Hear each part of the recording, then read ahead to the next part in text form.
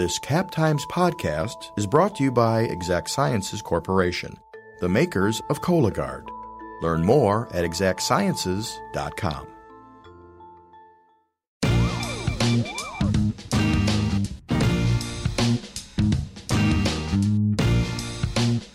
Welcome to The Madsplainers, a podcast from the Capital Times that makes sense of local issues. I'm local government reporter Abby Becker. Today we're here with Malia Jones. She is an assistant scientist at UW-Madison's Applied Population Laboratory who has been watching the spread of the coronavirus. Malia, welcome to the show. Thanks for having me here. Yeah, we appreciate you coming in.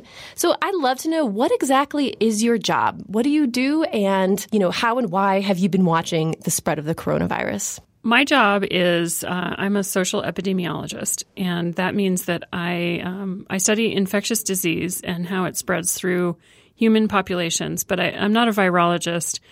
I study the spatial clustering patterns of people and how that leads to an outbreak scenarios. And in particular, I study people who don't want to vaccinate their kids and how they cluster in space. So I kind of work in an adjacent field. I do study infectious diseases and how they spread in populations. And I don't really study coronaviruses. We've had some outbreaks of coronaviruses before, but it's not my primary field of study. I was just watching this unfold on the news in Wuhan, China, and as I started to notice it, containment fail out of China and spread to other parts of the globe, I looked at those epidemic curves, and I think anyone who's taken basic infectious disease epidemiology could look at those curves and say, I think there might be something going on here.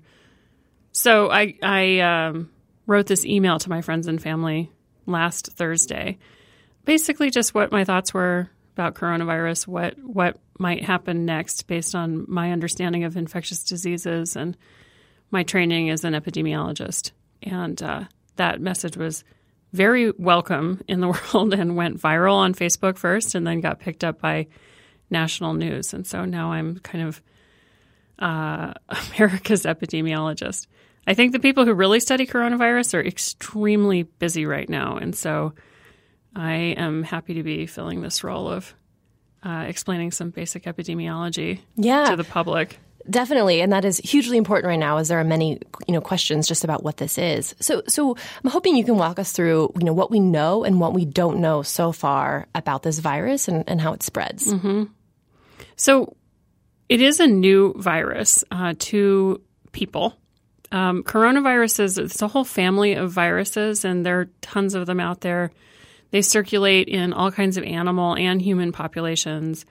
And some of them don't even make people or animals sick. And this particular coronavirus, probably it's been a version of it. Its sort of genetic ancestor has been circulating in some animal population for a long time. It may or may not have even made those animals sick.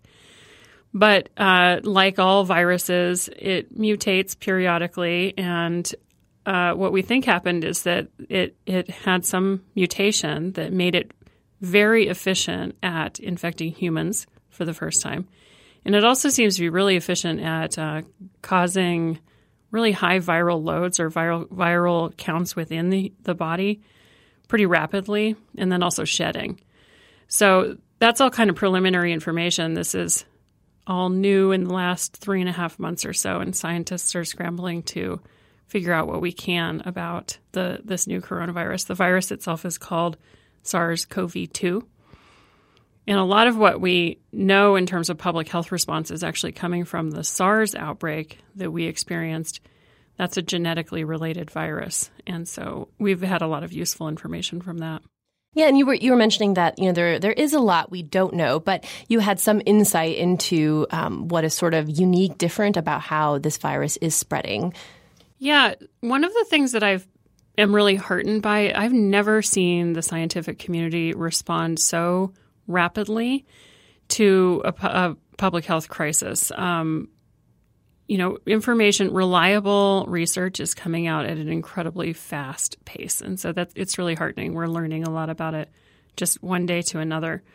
One of the things that has come out in the last couple of days is that it seems like maybe it's being spread around the world so quickly because people could be contagious before they experience symptoms. And even a lot of cases are probably very mild. And so you could just have like a rundown feeling or a runny nose and actually be shedding a lot of virus and infecting a lot of other people, which would explain the fast rate at which this epidemic is spreading. And that kind of goes back to a key thing you were sharing on Twitter with people about this, which was to just stay home, right? Yeah. So a week ago, I was a lot more cautious because people in decision-making, people who are in positions where they have to make decisions about canceling events and so forth, it's a tough balance to strike. You don't want to overreact and shut down society and the economy and do potential harm for no reason. And a week ago, I was sort of like, well, this looks like it could turn into a thing. Let's keep an eye on it. I wouldn't book any new travel. But this week, it's really clear that we have a serious public health problem. This outbreak is here in the United States. It's circulating in the community. And the solution to that really is these what's called social distancing measures. I find that term kind of weirdly technical, and so I'm trying to say cocooning instead. I think that's a little bit more approachable maybe, and also a little more positive. Mm-hmm. So this is the idea that we need to limit the spread of the disease by limiting people's contact with one another. One of the things we know we're pretty sure about for COVID-19 is that it's spread by droplet transmission, which means that basically when people cough or sneeze, something flies out of their mouth or nose, and it kind of flies through the air in a trajectory, and then it lands on a surface. And so if you're near someone coughing or sneezing, you might inhale those particles as they're flying through the air, but they don't hang around in the air for a long time. Some other viruses actually do that, and that makes them very easy to transmit. But this one, it seems like it's droplet transmission. Can those droplets last on clothing and on hard surfaces? They can. We don't exactly know how long they last. There was a study that was released just a couple days ago that suggested it's depending on what the surface is made of and the humidity and temperature, it can last and stay contagious. It can still infect people for between 2 and 72 hours. I'm curious, what was the moment you decided to weigh in more publicly, about this? If there was a tipping moment for you to kind of take to Twitter and document, what you've been seeing, your concerns, advice. So I wrote that email. It genuinely was for my friends and family. I sent it to about 50 people, and several people asked me if they could share it or post it on Facebook. And so I put it on Facebook and then made it public so people could share it. And a couple hours later, it had like 200 shares, which is more shares than I've ever had on anything I've posted on Facebook. And I was sort of laughing about how, 200 shares, I'm famous. And then, the next day it was up to 5,000 shares. And then the next day it was up to 20,000 shares. And so it became really clear that I had somehow addressed a great sucking vacuum of information that was useful with that post. And the things I said in it are really basic public health hygiene strategies. What we can do is wash our hands and don't touch your face. Actually, I said don't pick your nose. And I've been joking a lot that I'm the person who told America not to pick its nose. Sometimes America needs to be told these things. Yeah, I know. I have kids. So you definitely know. Yeah. Things like explaining why it is necessary to cancel your trip and cancel big group events, explaining what social distancing means and the fact that schools are going to be closed. We're going to be asked to cocoon. How much do we need to prepare for that? And so I think that practical advice just really spoke to people when they were starting to feel very panicked. Definitely. And you were saying, you wrote that for family and friends. I was thinking about how academics often speak to other academics. And, I'm curious, what your response would be, in this situation, right, where academics need to be talking to the public. The public needs this information. How important is it that, people like yourself with this knowledge and training, is sharing this information widely? I think it is really important. I've seen a lot of bad information going around, and I think that that can be harmful. And in addition, people need to know what they can do so they can feel like they have some control over the situation.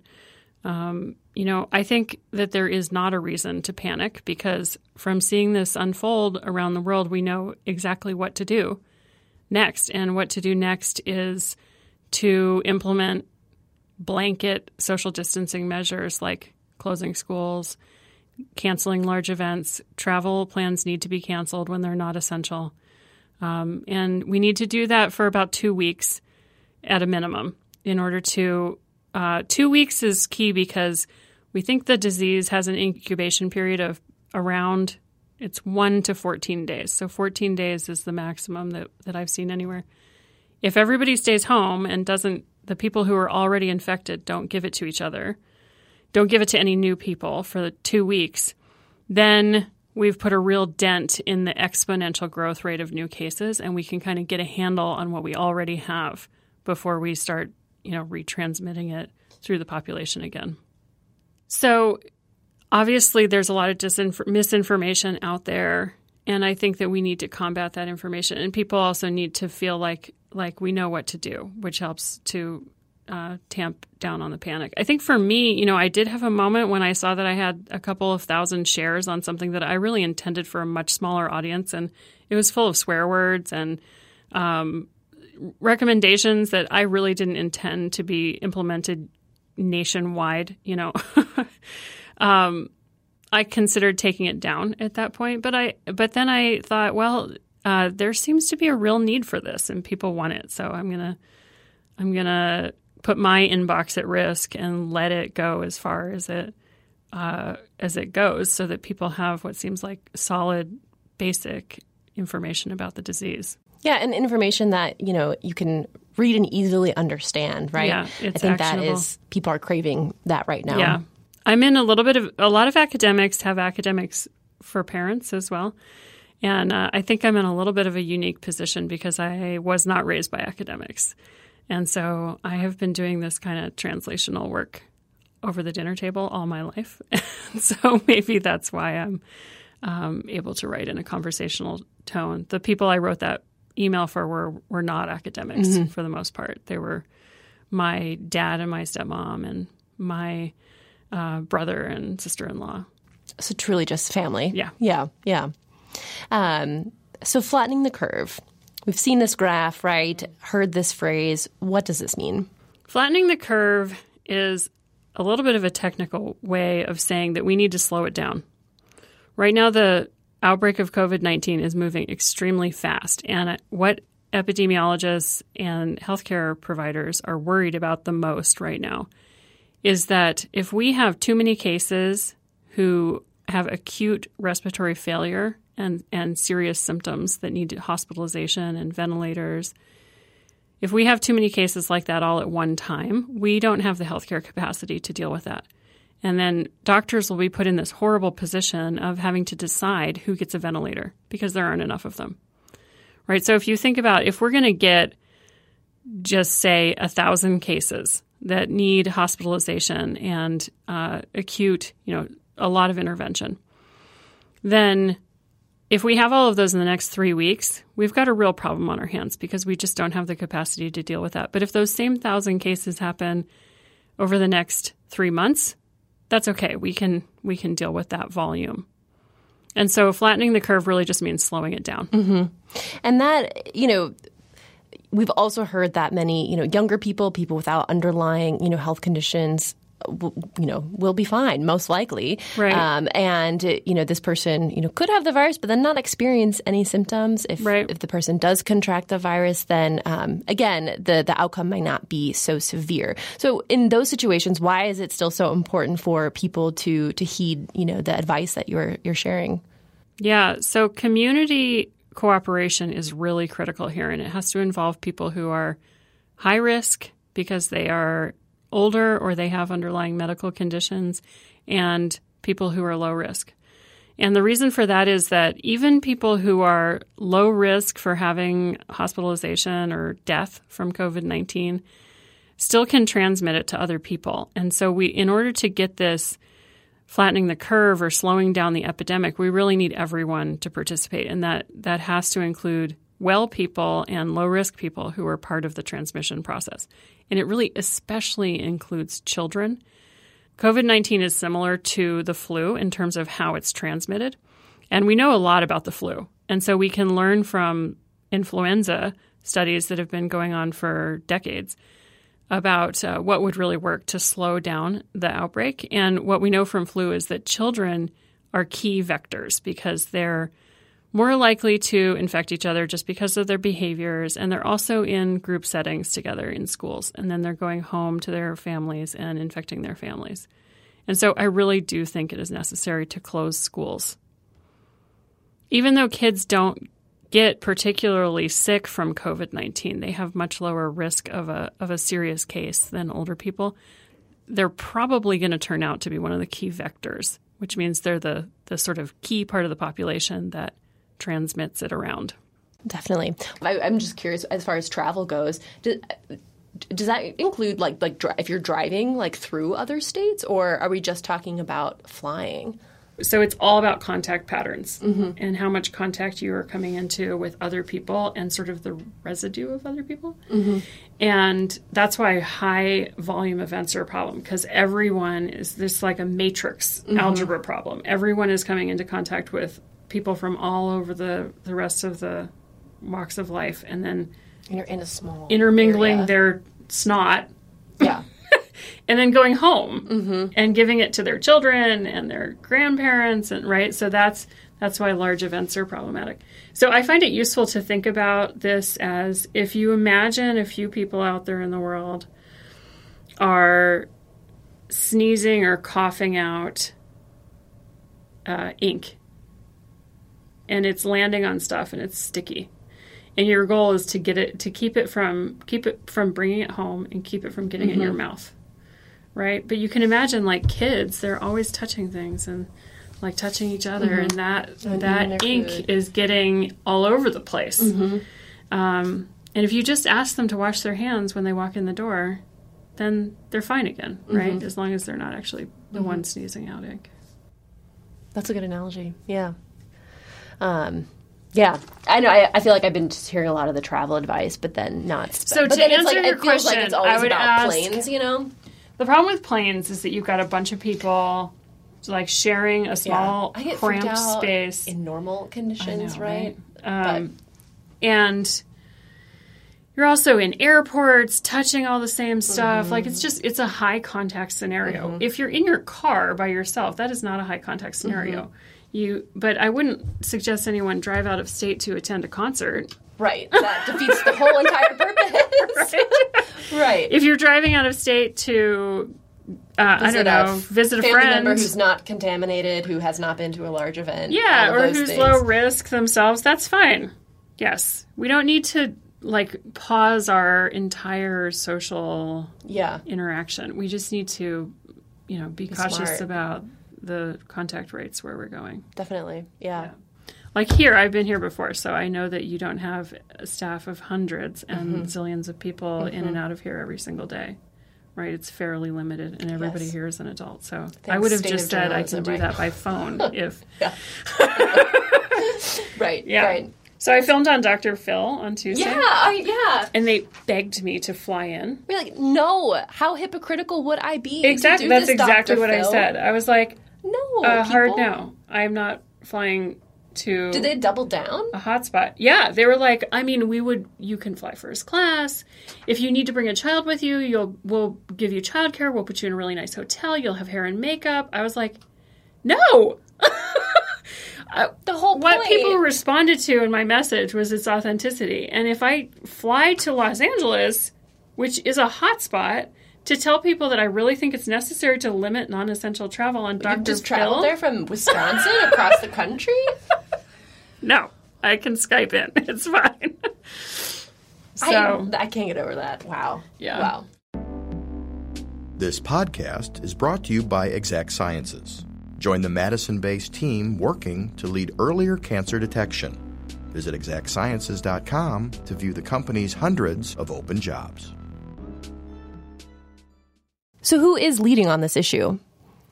Well, in the state of Wisconsin and a lot of other states, we're seeing leadership at this point come from the state government. The governor's office in the state of Wisconsin has declared a state of emergency, and many other states have also done that.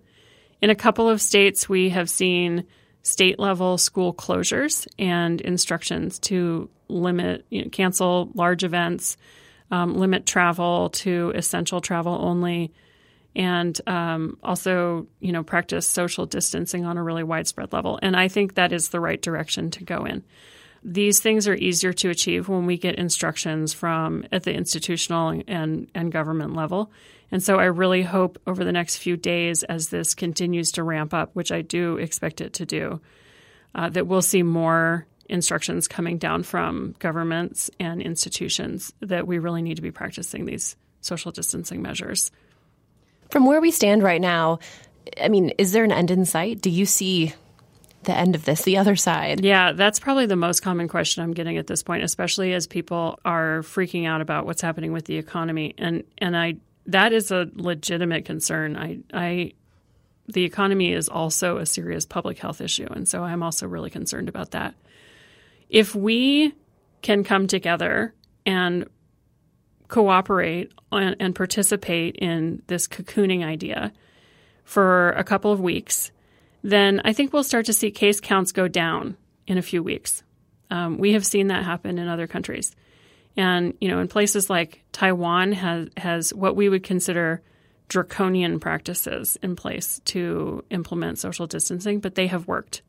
And they have had almost no cases in spite of having tremendous population density and tremendous interface with other countries that are having big outbreaks.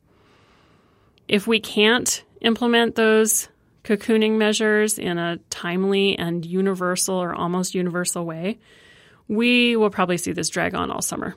And I fear that the economy will be much worse off for it. So one of my key messages right now is I think the fastest path back to normalcy and economic recovery is pretty severe blanket, swift cocooning right now. What do you say to people who may express that they think the reaction to this is overhyped, is too extreme? Well, what I say is that I respectfully don't agree. Public health really works best when we do a good job with prevention. And if we do a good job with that, then this will end up all looking like we overhyped it. And I'll get a lot of people screaming at me that I cried wolf, and that would be terrific. But the reality is we have a brand new disease. There are 7.7 billion people in the world who are susceptible to it. Some estimates are saying that 60 or 70% of the population will ultimately get it. It has higher hospitalization rates and higher death rates than any other infectious disease that the United States faces on a regular basis. And if we let it spread uncontrolled without slowing it down and taking these flatten the curve measures right now, then we're going to see our healthcare system overwhelmed, and it could be really catastrophic. And so I think that it is not overblown. What we've seen unfold in other places is clear, and this is really something to be taken very seriously. I'll also say, though, that it's not the worst case scenario. This would be a lot worse if it was pandemic influenza or some other disease. So I think there are some silver linings here, and one of them is that we can use this as kind of a practice run for an even more serious pandemic. We really need to figure out how to manage this and manage it well. Pandemics are part of being a global society, and honestly, no one in public health is surprised that a pandemic happened. We've known something like this is coming since the 1918 Spanish influenza. So preparedness is really important, and I think we can learn from what happens in this outbreak and be more prepared for something even more serious down the line. I think public health crises, like the one we're seeing, can tell us a lot about, human nature and just people. What do you think people should remember in this moment of sort of national anxiety? So one of the things, if you want to get really deep here. Let's do it. I'm all in. One of the things I've been giving a lot of thought to is individualism versus community-mindedness. And especially with this toilet paper nonsense. Why toilet paper of all the things? Why are people hoarding toilet paper like we're not going to have toilet paper for 5 years? And I think what that stems from is a very individualistic mindset that is part of America. I mean, that's part of who we are as Americans, is that we kind of think that we're every person for themselves and that we work hard and reap the benefits. Public health by nature is a community project. And I think the more community-minded we can be during this pandemic, getting through it, the better off we will really be. And that means things like I've already said, everyone's cooperation with cocooning. But it also means things like, help your neighbor out. If you see a Facebook post that someone's out of Clorox wipes or needs someone to walk their dog, I think we could go a long way towards community-mindedness just by lending a hand. And that also reminds me of another point that I should probably throw in here, which is that cocooning doesn't mean you're not allowed to see humans the end, right? It's okay to be in a small group of people who are practicing good hygiene. We need to cancel large events and community travel and travel to other states and high contact exposures like college campus, classrooms.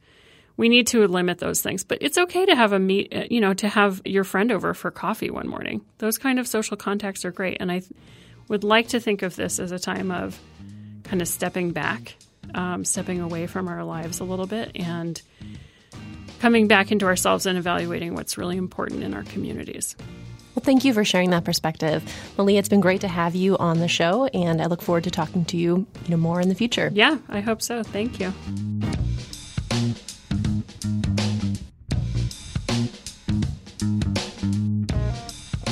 Thanks for listening to the Madsplainers. Got a question about a local issue? That's what we live for. Email us at becker@madison.com. Your question could become a future Madsplainers episode. If you enjoyed this podcast, please subscribe to the Madsplainers on Apple Podcasts, Stitcher, or wherever else you do your listening. You can also check out our other podcasts, including The Corner Table, which is all about food and dining in Madison, and Wedge Issues, which is our state politics podcast. We'll be back soon with more local explainers. Until then, thanks for listening and wash your hands.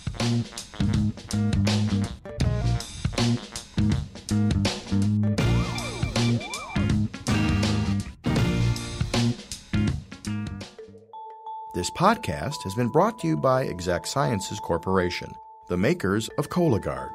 Once again, be sure to learn more at exactsciences.com.